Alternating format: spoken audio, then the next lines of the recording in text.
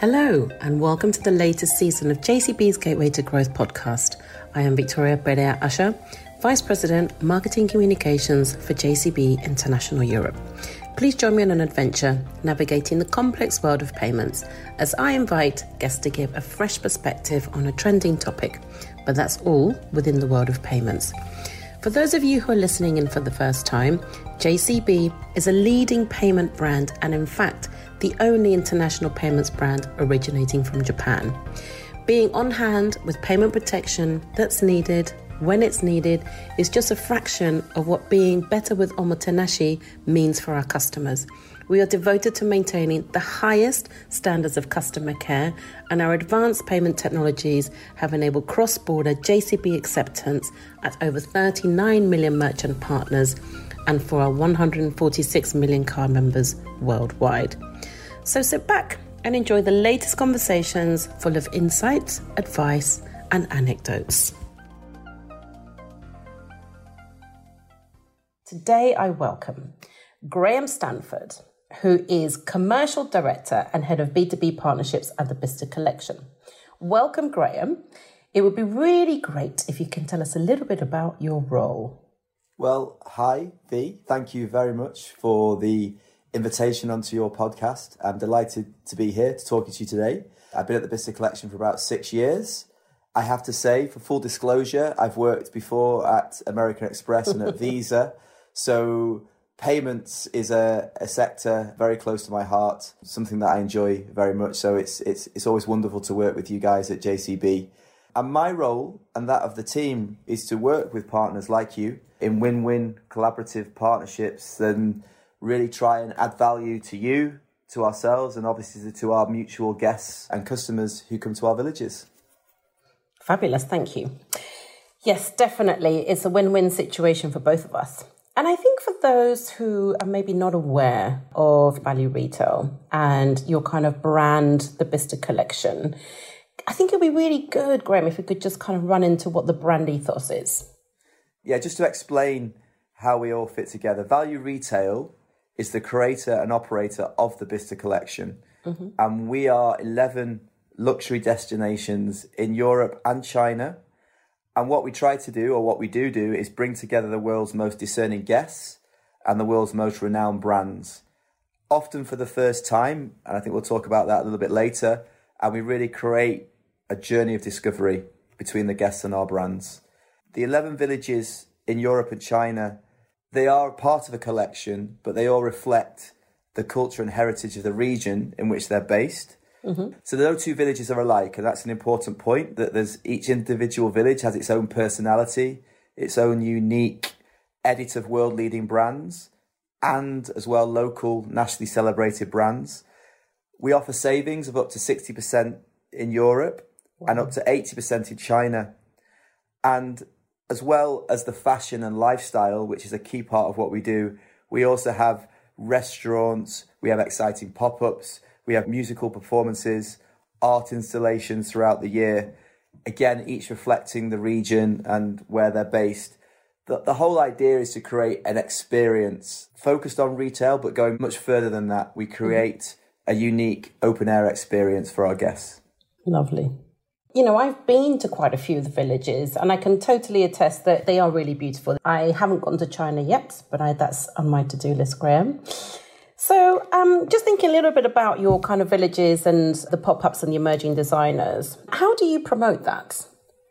Well, by the way, you're very welcome to come to China at any time. Thank you. But yeah, the pop-ups, we'd like to promote emerging talent, as you suggest. And so we create within our villages chances for young designers to showcase their collections to an international audience, because we have a lot of international guests, to their local audience, that work with our expert retail teams, and they can be alongside the other great brands we have in the village. It's really a chance for them to put themselves as the young talent, the designers of tomorrow. It's a chance for them to, offer something new to our guests. We know that our guests love innovation and newness. And it's a chance for us to, as I say, bring that to the guests and for the designers to bring that to a new audience. And I guess that's one of your USPs, isn't it? You are a global brand and people know you. So bringing in that additional element, I think, is really great. And that kind of takes me a little bit into kind of the Bicester collection, because you talked about the kind of different elements. So what is the role at Value Retail or at the Bicester collection? Well, at Value Retail, essentially, we have a twofold mission. First of all, we exist to assist our brand partners to achieve their maximum sales potential. To put that more elegantly, we like to call ourselves retailers serving retailers. Lovely. So we understand the retailers and we work with them alongside that sales potential. What's really important is to protect the brand equity. We understand how important that is to our retailers, and we fight very hard to ensure that we deliver that. The second part of our job is to create, throughout the experiences that I just mentioned before, for our guests, a highly wonderful qualitative experience of memory. And the start point of that is that we see ourselves not as a landlord necessarily at that moment. We see ourselves as hosts. We don't talk about visitors or customers, we talk about guests, and we talk about ourselves as hosts. And really that's because we've taken a lot of learnings from the hospitality industry. We even have dedicated hospitality teams working in each of our villages. These are the people that know how to create experiences, and they make that village visit memorable. Some of our guests will maybe come to our village, our international guests will come once a year, and we want to make that experience truly memorable. So we're working with our retail brands, retailers serving retailers, and then we're working with our guests to create that hospitality experience that we think is unique. And I can certainly say that when I've been there, I think it doesn't matter what type of client, whether you're a really ultra high net worth or, you're just there to buy maybe one specific item, you do treat everybody the same. It is that wonderful experience. You come off the train. And I was always surprised that when you get on the train at Marylebone, that the train has multiple languages going into Bicester, And that experience starts there. We're there to curate your experience. You come off and you've got a beautiful landscape garden and you've got like a bee garden and, it just feels nice. You don't want to leave. Yeah. And I think you've done that really well. All of that has been carefully thought about. And, we like to talk about our clienteling approach. So yes, all of our guests are treated in an elevated way. Everyone's important to us. But we know that there's certain guests who come that expect something else and expect something different. And that's where you mentioned our apartment space, which is our VIP space. It's a space where we can take people and we can give them that experience. We can give them that home away from home and all of those small elements, like you say, or like I said earlier, that's really the hospitality approach that we take. Wonderful. And I guess that kind of ties in very well with my next point, which is luxury. Okay, so luxury is often, I guess, associated with all of those touch points. So sensory, feeling, it's that kind of elevated experience, the creme de la creme, if you like. But I guess we do have to be practical, right? Because the pandemic must have been really hard for your business because you are a bricks and mortar establishment. So I guess one of the things that we saw in our organization was a dramatic shift from bricks and mortar sales through to e-commerce.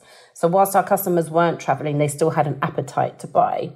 So I guess my question for you is, and something that you and I discussed previously is, you decided to explore a different avenue because you had to, and you innovated by introducing a new way of shopping for your organization, which you called virtual shopping.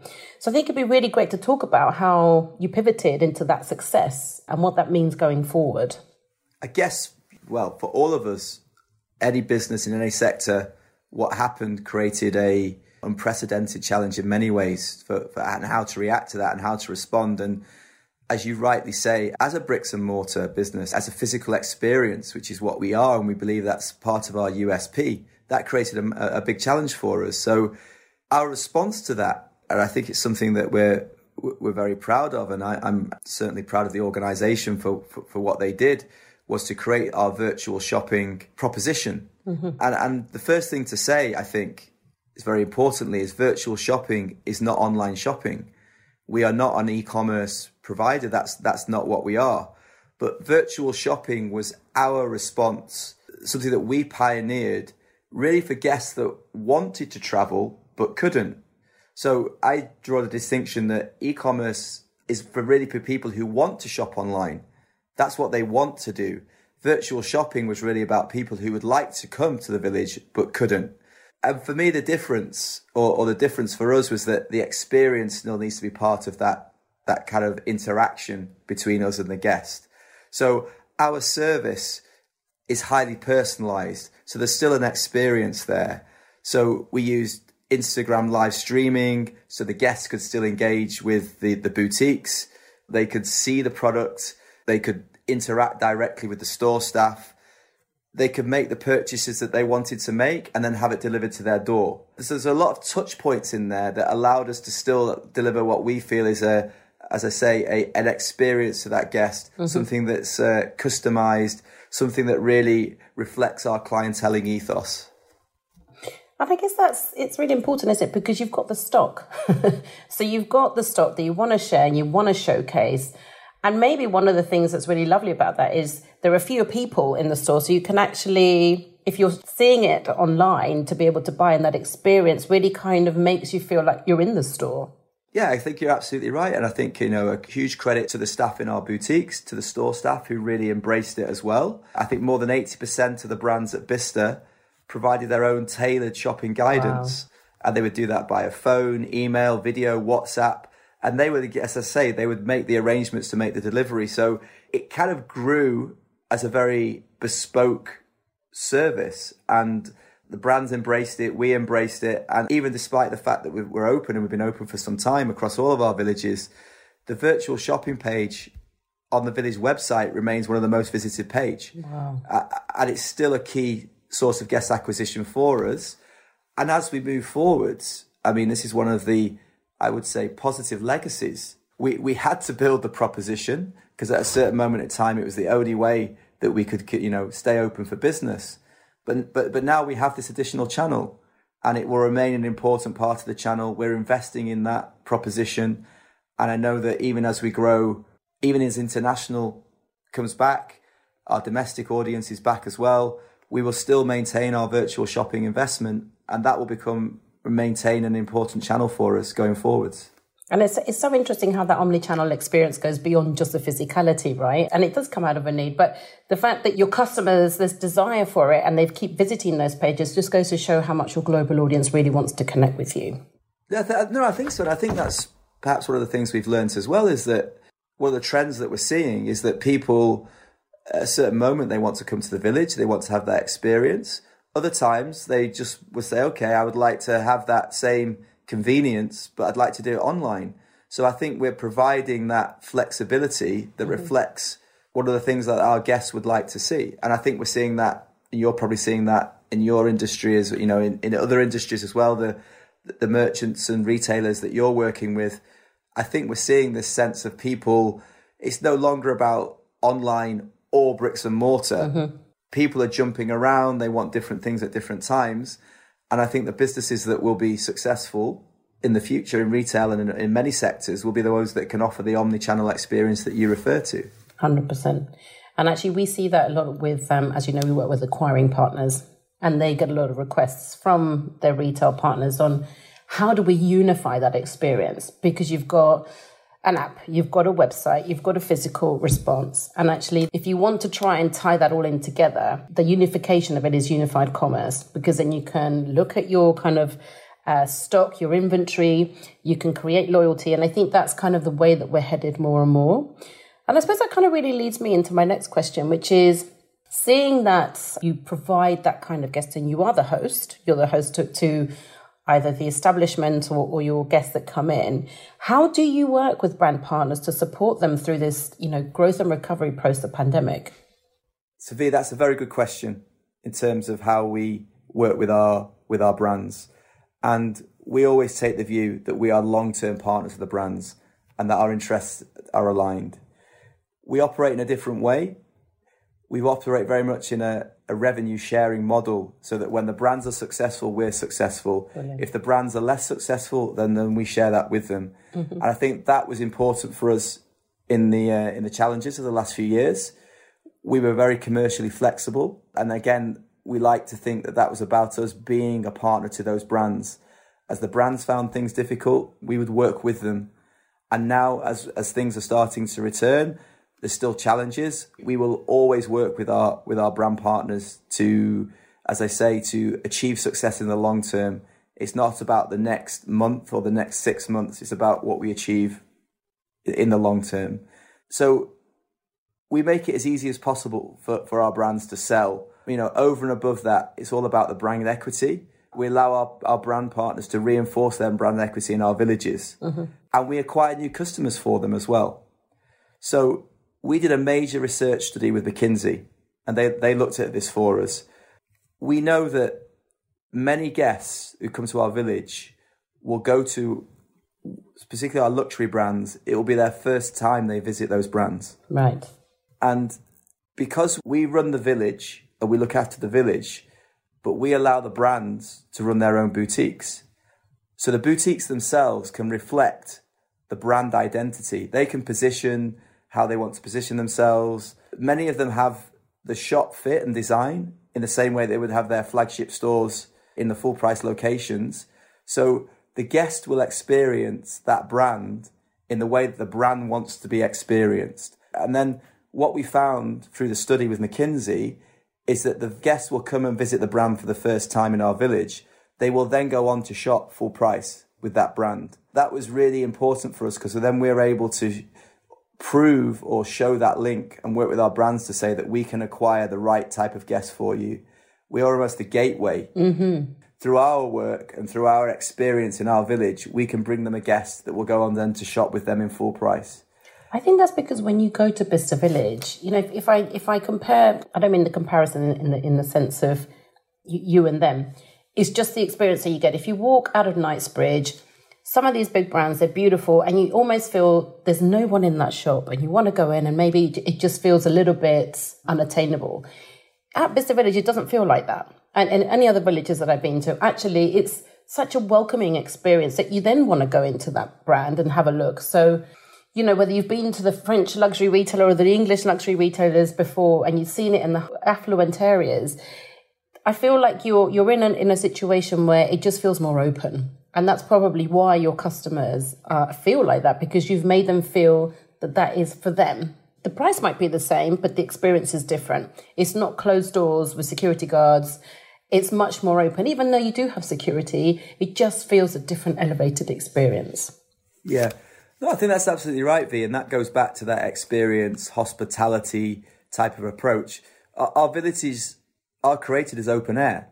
And what's very encouraging right now is that we are starting to see, certainly, for example, Middle Eastern guests, Indian guests, now from Southeast Asia as well. There's certain markets, also the US, they are reopening. People are traveling again into Europe.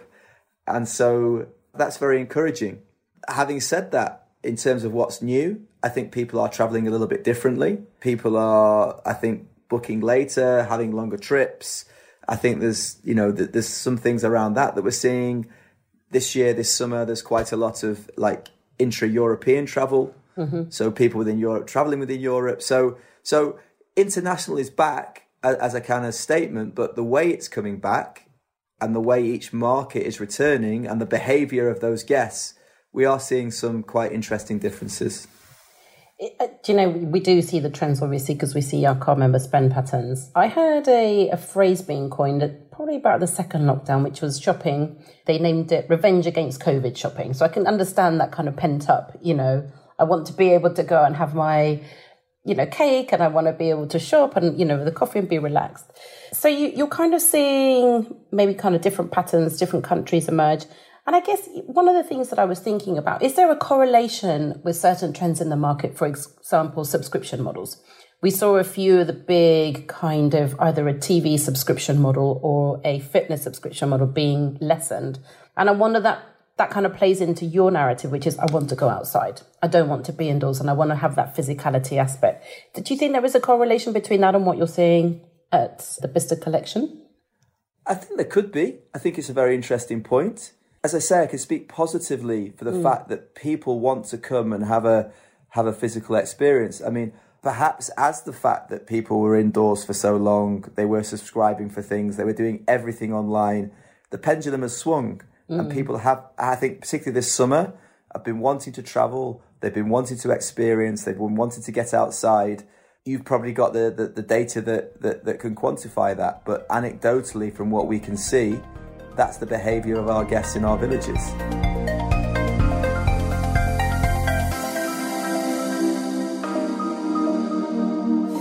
So this moves me on to my next point, Graham, which is the role of partnerships and the relationship that you and I have, which is partnership marketing. So we've been partners since around 2019 across 7 of the villages, mainly because that's where our kind of car member base travels to.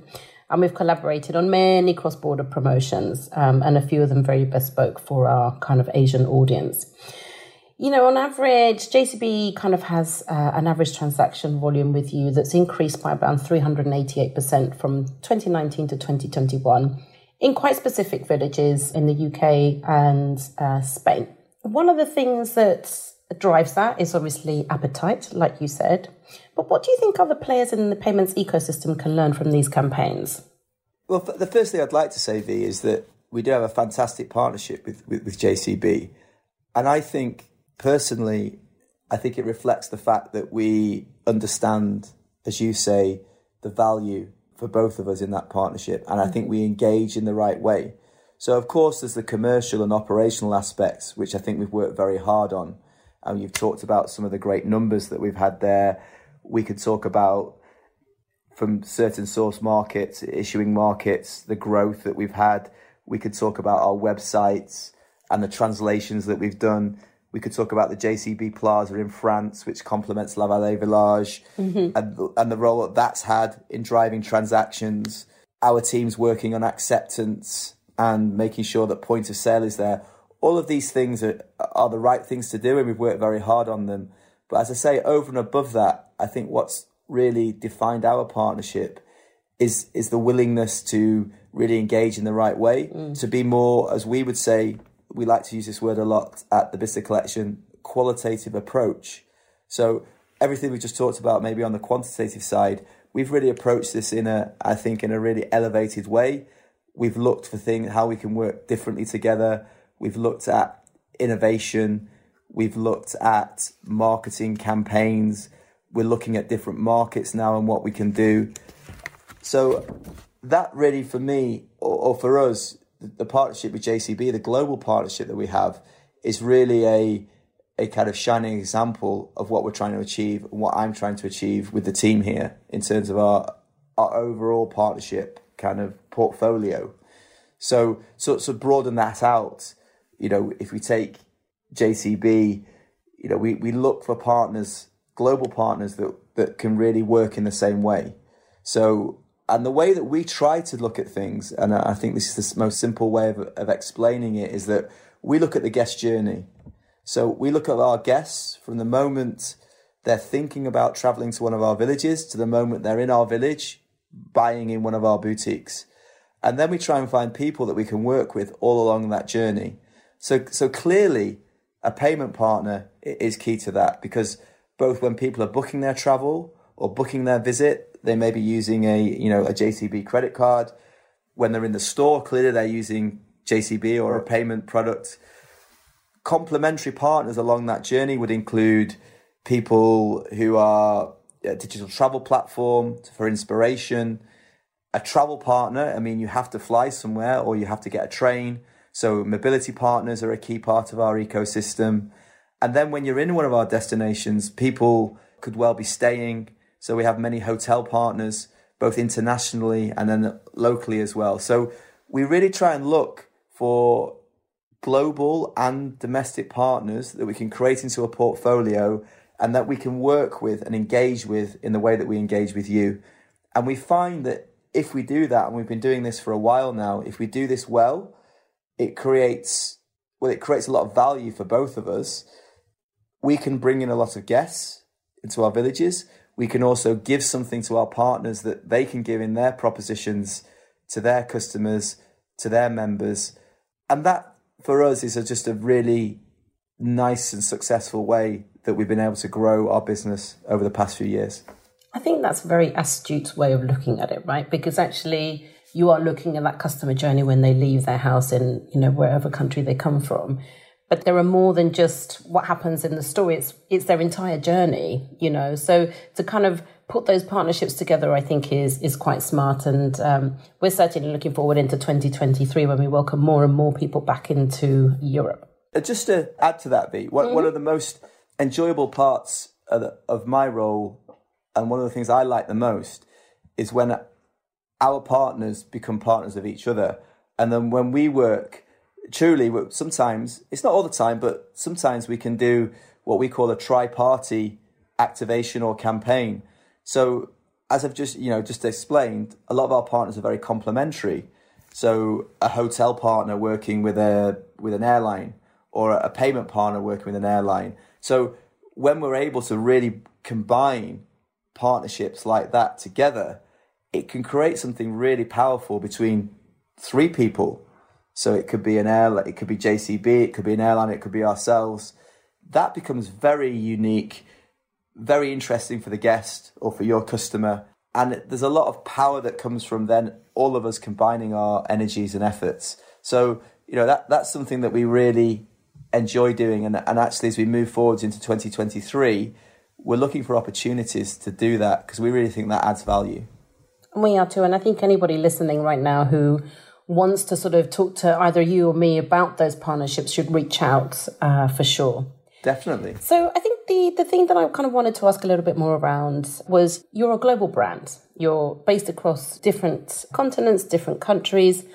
And you have talked about this previously, about different visitors from different countries coming to all those villages. But my question is, what kind of cultural tendencies tend to influence the timing and direction of, marketing campaigns? Because you are a marketing machine at the end of the day. So it'd be good to understand a little bit more about that behind the scenes thinking.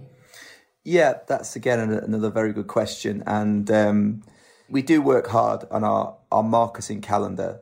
And as I mentioned earlier, we have 9 villages in Europe, 2 villages in China. Each village is individual. So we have that. And I guess, many organizations have the same sort of strategic challenge, that we like to have the consistency of doing things at a collection level that reinforces our brand, but obviously then can get executed and amplified and ultimately become successful at a local level. So we work very hard. So we have a marketing teams working centrally on central campaigns and central activations. And then we have teams in each village who both take the central campaigns and run with them locally, but also create unique local campaigns themselves. So we really divide our marketing calendar across central activations, local activations, and then, as I say, even the central campaigns that we activate will have a local flavour to them. And that reflects timing of local, different villages will have public holidays at different times. There'll be different kind of local restrictions, perhaps, on what you can promote and how. Cultural differences, like you say, will partner with different people. Say art installations in Madrid will look a lot different to what we might do in Fidenza. So, and the music differs and the food differs. So it's a really exciting, moving type of calendar with all of these things. And I think often there's speed, and we need to do the planning, and it's always very fast moving, and we're retail as well. So, but we try very hard, I think, to summarize and to answer your question, to make sure that we are sensitive to cultural tendencies and that we are still consistent and we can promote our brand in a coherent way. And I think that's actually one of your really strong value drivers, which is the insights that you garner from this, right? Because any retailer that comes in will be able to sort of say to you, I'm trying to target this market. If they're a new partner of yours, what have you done before? How can you help me reach that goal? I think that's a really wonderful experience that you can bring on board to them. Exactly. And I guess, again, thinking about our theme of qualitative and quantitative, I guess what I've described on the marketing side is that's the qualitative approach. It's the great campaigns, it's the activations, it's the excitement. But then we are able, through our various systems and our expert teams, is to get insight. As you say, we gain that insight. We can share that back with our brands. We can understand what type of product a Japanese guest is looking to buy in our villages. And we can make sure that next year, for example, we know that Japanese visitors will be traveling between May and June. I'm using this as an example. And they like to buy a certain product. We can make sure that the brand has the right stock and the right sizing so that we can go that extra level to ensure that the guest gets what they want, but we allow ourselves the maximum chance to maximize our sales opportunity as well. So yes, we do get a lot of insight of our domestic guests, our international guests. We have retailers within our own company that can work with the retail teams of our brands and really optimize what we're doing. And I think that's great. And I think that's one of the things that we found really useful, because obviously we have, can't remember the spend data, but there are other factors that we're not even aware of. So exactly what you just said, that's what great partnership is collaboration and understanding. And I guess a point to add to that is that, as I say, we're working with our brands as partners, and we're working with people like you as our partners. And very often what we're able to do now, which is, again, very exciting for me and my team, is that we get great insight from our partners, people like you. We can combine that with data that we have, and then we can share that with our brand partners. And then our brand partners get interested and maybe ask questions of our partners. So again, we create this tri-party relationship between our brands, what you would call your merchants, ourselves and you. And again, that's bringing value into the ecosystem for all of us. Definitely. That's a quid pro quo, isn't it? And I guess as we come towards the end of our lovely conversation, one of the things that we really want to focus on as a brand going forward into the next 3 to 4 years is really focus on that retailer relationship. So if there was one piece of advice or a little bit of a nugget of information that you would like to leave your thoughts with to someone who might be listening, what would that be? I will profess to not being the retail expert. And I have to say that because there'll be colleagues in my organization who will be shouting, going, why is Graham talking about retail? That said, what I would say, as I think I feel quite confident to say this, to share this as my personal advice, is that what's making us successful is our focus, it's our agility, and it's our resilience. But I think of those 3 words I've just used, I think the agility is the key piece of advice. We kind of learned that through the last 2 years. And that's now how I'm seeing we're operating. And I think the brands that are being successful are the ones that are adopting the same type of approach, that we need to plan. We need to plan for growth. We need to plan that things will go well, but we need to know or accept the fact there's still a lot of uncertainty around.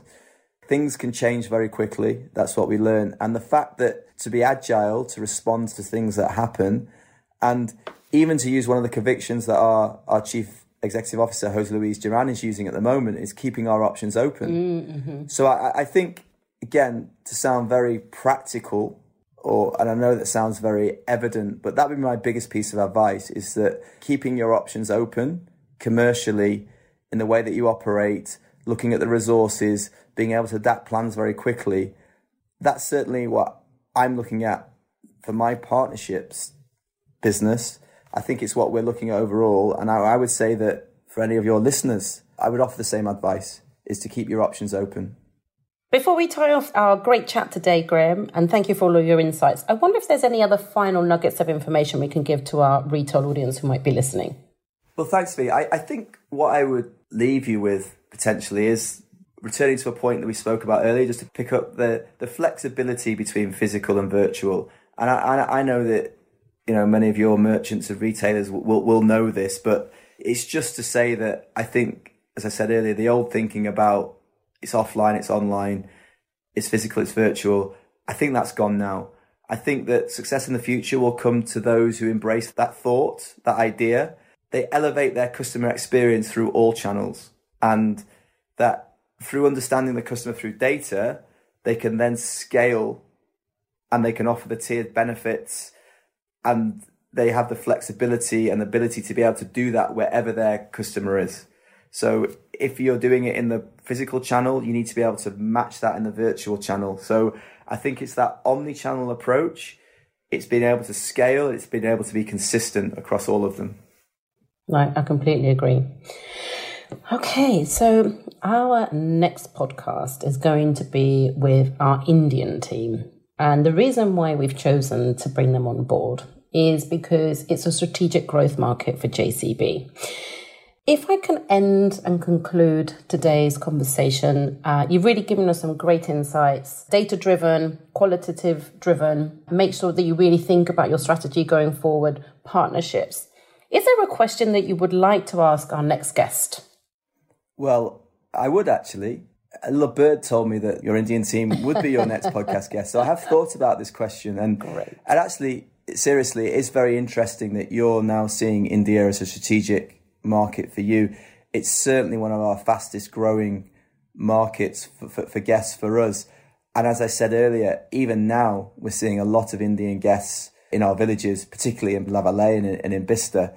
So we're focusing on it as well. And, as a great global partner, it'd be great to work with you on India. But my question really, I guess, for your team is, who will be experts on the Indian market, aside from yourselves, who are the other partners that we should be thinking about working with? If I think back to that guest journey idea that I spoke about earlier, who are the key partners aside from JCB that we should be working with in India? That is such a wonderful question, and one that we will pose to them before they join us on the call. And you promise you'll tell me the answer?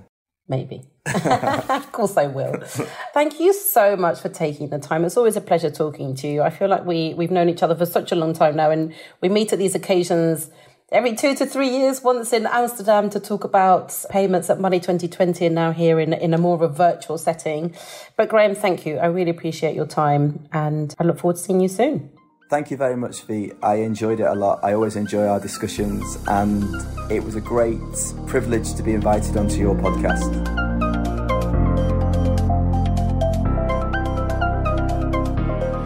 Thank you to all our listeners for joining us on this latest season of Gateway to Growth podcast.